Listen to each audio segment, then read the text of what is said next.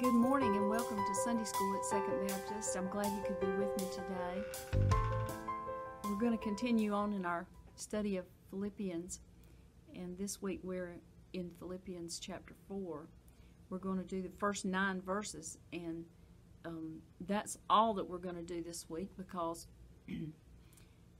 next lesson picks up with verse 10 and goes from there.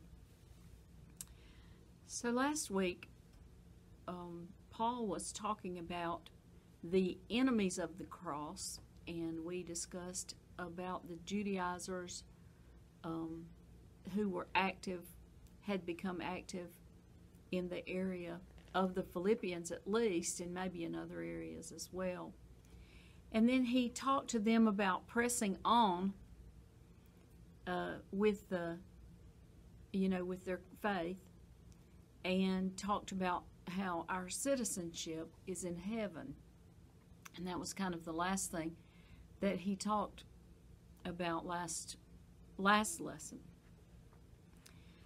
That our citizenship, and we talked about if we had a passport for heaven, it would say that we were citizens of that place. If we think about that more often,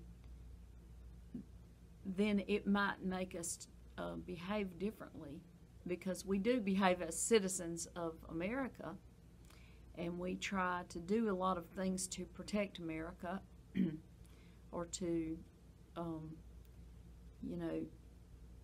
love America.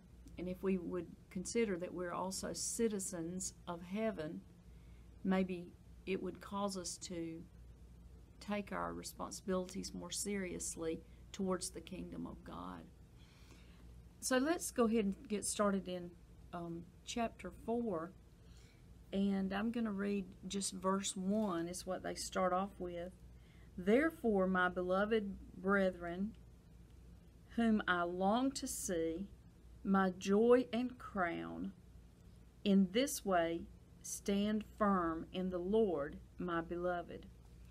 So he's again, as he did in other preceding chapters in this book, he was talking about standing firm, having the mind of Christ, having joy, and now he says, therefore, or in your book it says, so then, so it's a similar thing. Therefore, because of all these things that I've said, my beloved brethren, whom I long to see, my joy and crown. So he's speaking with them affectionately, as he has done in previous chapters, showing them that, they are his joy and crown, because he did feel so much joy in the way that they had turned out, and the type of church they had, and the type of fellowship that they had, and the way that they were following Jesus. He felt it was like a crown to him, because he had been able to work with them at the beginning and help them to get started. And then he says, in this way, stand firm in the Lord. So, again, he is just giving them encouragement. Excuse me, I'm sorry, when I got in here, my allergies really flared up. I don't know what that means. Okay, verses 2 and 3 now. Let's go to that. I urge Euodia and I urge Syntyche to live in harmony in the Lord. Indeed, true companion, I ask you also to help these people who have shared my struggle in the cause of the gospel, together with Clement also, and the rest of my fellow workers whose names are in the book of life. So here he's making a personal reference to two people who apparently had had had a disagreement with each other, Euodia and Syntyche. And he says, I urge them to live in harmony in the Lord. Now, we don't have any idea what the disagreement was, except that it must have been a sharp enough disagreement that word of it had gotten back to Paul that, hey, these two, have fallen out with each other or are having a disagreement over a certain issue. And perhaps he has covered the issue in what we've studied, but he doesn't pointedly say this is the issue, this is the reason that they've fallen out. And then he speaks to a sort of a third party. He says, indeed, true companion, I ask you also to help these women. Now, so we know that Euodia and Syntyche are women from that. And he's referring to this person. In your lesson book, it says true partner or true companion. So perhaps that was the person that he was going to send this letter to first. When he sent it, obviously he would have had to say, deliver this into the hand of so-and-so. And so then that person would have shared it around to the whole church. And so perhaps that is the person that he is calling true companion when he says, please help these women.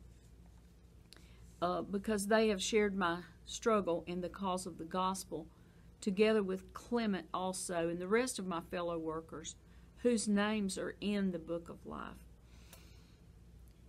So these women must have been there from the beginning or soon afterward and had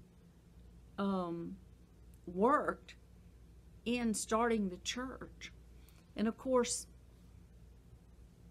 anytime someone in the church has a disagreement with another person, it's not good because it causes an effect, among those who touch them within the body of Christ.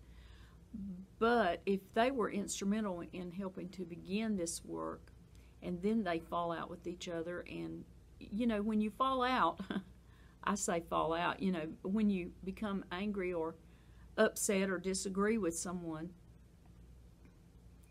then you can sometimes say things or have attitudes or actions that reflect your disagreement with that person, and you can begin to ignore them or say bad things about them or other things.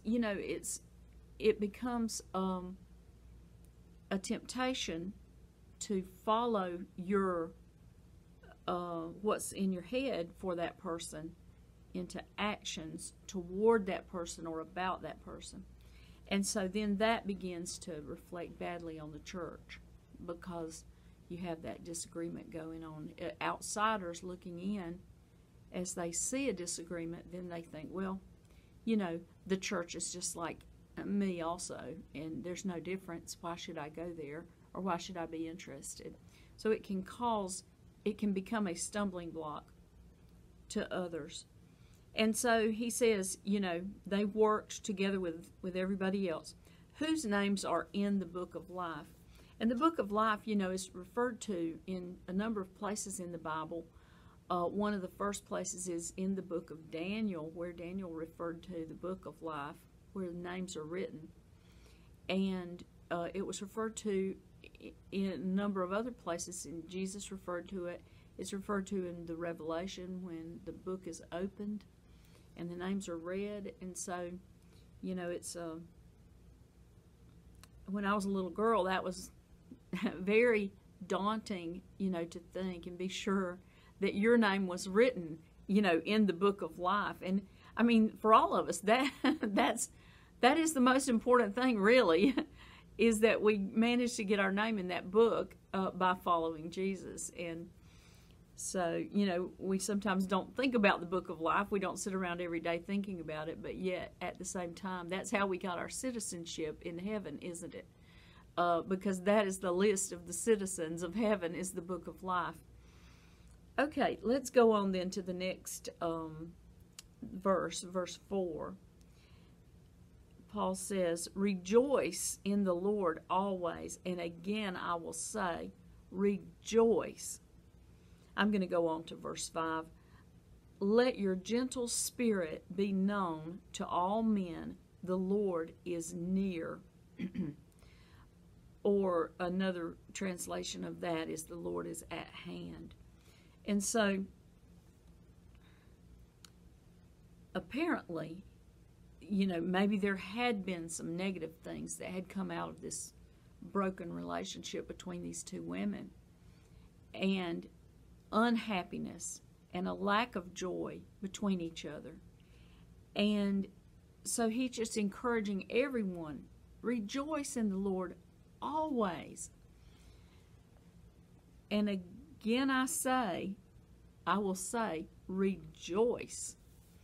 So, of course, there's the song that goes along with that, that we've got in modern times. But when you think about the word always, or at all times, rejoice in the Lord, it can be helpful, even in difficult times, to say, okay, this is a difficult time. This is as bad as it can get, or it seems like it. It feels like it at the time. But there has to be something that we can rejoice in, even in the midst of this circumstance. What can we rejoice in the Lord? And a lot of times, if you begin to look at that, it takes your eyes off the problem, and it helps you to realize that it not only could it be a lot worse than it is, because things can always be worse, but also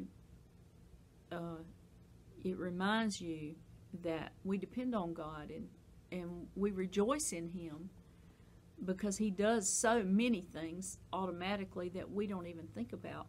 Our next breath comes from Him. And then it says, let your gentle spirit be known to all men. So, again, apparently there was something lacking in the spirit between these two. Now let's go on to verses 6 and 7. Be anxious for nothing, but in everything by prayer and supplication with thanksgiving, let your requests be made known to God, and the peace of God, which surpasses all comprehension, will guard your hearts and your minds in Christ Jesus. Now, this is a very famous section of Philippians.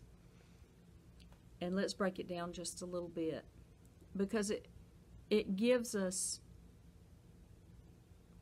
guidelines for the way to live a victorious Christian life. Is what it does, and throughout the book, but this part particularly. When he said in the previous verse, the Lord is near, at that time Jesus had gone to heaven, and the Spirit had come, and for them, they did not know when Jesus would return. And so to them, it probably felt like it could be, in a couple of weeks, or a year, or whatever. I mean, it could be soon, any day, Jesus could return. And of course, as time has gone on, it's hard to keep that sense of urgency that the Lord is near. But I think in these days and times, I've heard a lot of people talk about perhaps the Lord is coming soon, because of different events that have happened and things like that. And maybe our sense of urgency has returned a little bit right now, but it's, when people are comfortable and everything's going great, it's hard to have that sense of urgency of the Lord is near. And then these other things that he says here are a good guideline for us. Be anxious for nothing. We shouldn't sit around and worry about an issue. We shouldn't be anxious. And there's so many people nowadays that, and I don't mean to criticize this at all, But there are so many people these days that I see on television, particularly talking about taking anxiety medicine, and oh, there's so many commercials. Well, here's a good medicine for your anxiety, and things like that. When I feel that if we could have revival in our country and people could become closer to the Lord in their daily existence and their daily walk, there would be less anxiety in their lives. They would begin to take this verse to heart: be anxious for nothing, but in everything by prayer and supplication with thanksgiving let your requests be made known to God. So the thing that you're anxious about, you should give it over to God in prayer and supplication with thanksgiving. So asking God about that thing, or asking God for that thing, or to help with that need, but at the same time being thankful. So with thanksgiving, being thankful for what God already has done, and just to sit and recognize what God has done is uplifting. When we can focus our minds on what has He done. And if we were in a class now and we were all together, then I would say, let's name some things that God has done, in our lives. And it's good even to get a pen and paper and write those things down, things we are thankful for, because it does help us to focus. And then it says, the peace of God, which passes all comprehensions, or in the King James, I think it says all understanding, will guard your hearts and your minds in Christ Jesus. Now, we talk sometimes about the peace of God, and particularly when someone has a family member that passes away. That's when I think of it, and I pray for them that they will have the peace that passes understanding. Because when you're in the midst of a thing like that, like a bereavement, particularly if it was sudden or bad, unexpected, or whatever, then to say, I'm going to have peace in my heart right now, it seems impossible.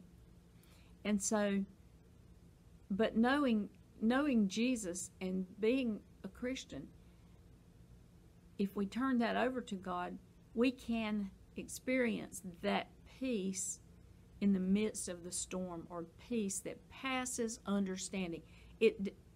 You can't even understand how you can be peaceful at that time, but you are. So God, wraps us, and it says here, the peace of God will guard your hearts and your minds. So that peace of God surrounds you and guards your heart and guards your mind at that time when you feel that everything is out of control. And I think if we pray that prayer, asking that God will send His peace that passes understanding to a person in whatever crisis that they are in, I think that's really important, because it says the peace of God will guard your hearts and minds. So in other words, your heart and your mind in that moment doesn't know what to do, and you don't know how you're going to get out of that situation or what the answer is going to be, and you become like a helpless child in a way. And then the peace of God steps in and guards your heart and mind. And that we can't understate how important that is, because we have all had times, if we've lived long enough, we've had some times when we felt despair or an extreme anxiety. We were in a situation we did not know how we were going to get out of that.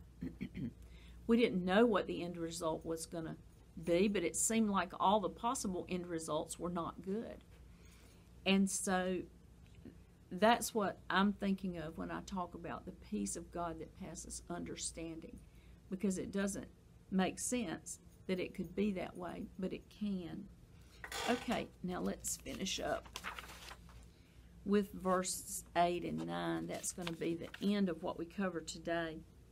Finally, brethren, whatever is true, whatever is honorable, whatever is right, whatever is pure, whatever is lovely, whatever is of good repute, if there is any excellence, and if anything worthy of praise, dwell on these things. Okay, now I'm going to stop there and then I'll read verse 9 in a minute. So he's giving them now examples of what you should focus on, I guess you might say. Where previously he's saying don't focus on your problem at hand, be anxious for nothing, give it over to God. But then if you're not going to think about that, what should you think about? Here are some examples that would be good. Whatever is honorable, whatever is right, whatever is pure, whatever is lovely, and there's another interpretation for that which says lovable and gracious. So, that's sort of the meaning of that. Whatever is of good repute. If there is any excellence, and if anything worthy of praise, dwell on these things. So dwell on these instead of dwelling on the problem at hand. And, Paul is speaking from experience of having been shipwrecked, beaten, left for dead, and other things in his life of trying to serve Jesus. Excuse me. And yet he can say, this is the way I've gotten through it, is I try to dwell on these things. I try to focus my mind on these things. And then let's read verse 9. The things you have learned and received and heard and seen in me, practice these things, and the God of peace will be with you. So again, he's, as he did in the lesson last week, he's sort of saying, take this example from me. But at the same time, we're giving him grace to be able to say that, because he's trying to help them to understand how to live the Christian life. And of course, we already have these words to read and understand. So they, back in those days, the Philippians, did not have these words yet. And Paul was just now giving them to them. So, we have to take it that way. And another thing that I just wanted to say then is speaking about the peace of God in working with people of other religions that have followed a different way. That is one thing that they hope to have by the religion that they've chosen to follow, is the peace of God. And peace in a person's life is very important. And when you come across a person like that you have a chance to talk to, you may find that that's the very thing they lack in their lives is peace. They don't have the peace of God, because the peace of God comes with knowing Jesus. And when the Spirit lives in our hearts, then we can have the peace of God in our lives. And so that's an important discussion to have with a person like that. Even, let's say, not even a person from another country, but a person from America who is not saved. This is going to be a good discussion to have with them about the peace that can come in knowing Jesus. And, we have that peace, and we should not take it for granted, but we should share that with other people and help them to know that, hey, this is the way to have peace. And if you remember the story in Luke chapter 10, where it talks about the person of peace, and it says, it's talking about the disciples going out and they finding the person of peace, and they enter the house and they say, peace on this house, and if that peace returns to you, you know. And so again, it's talking about the peace of God, where a person is at peace with God because they have found the right way. So that's something for us to look for this week. If you don't have peace in your life, then here are some ways to work on it. If you're a believer, follow this prescription for peace. And if you know someone who's not a believer and they're having turmoil in their life, then this is important to share with them. So thank you for being with me this week, and we'll begin next week on verse 10 and go to the end of the chapter. To the end of Philippians is what we're going to do next week. So just read on through the rest of the book, those 10 or 12 verses there, and I'll see you next time.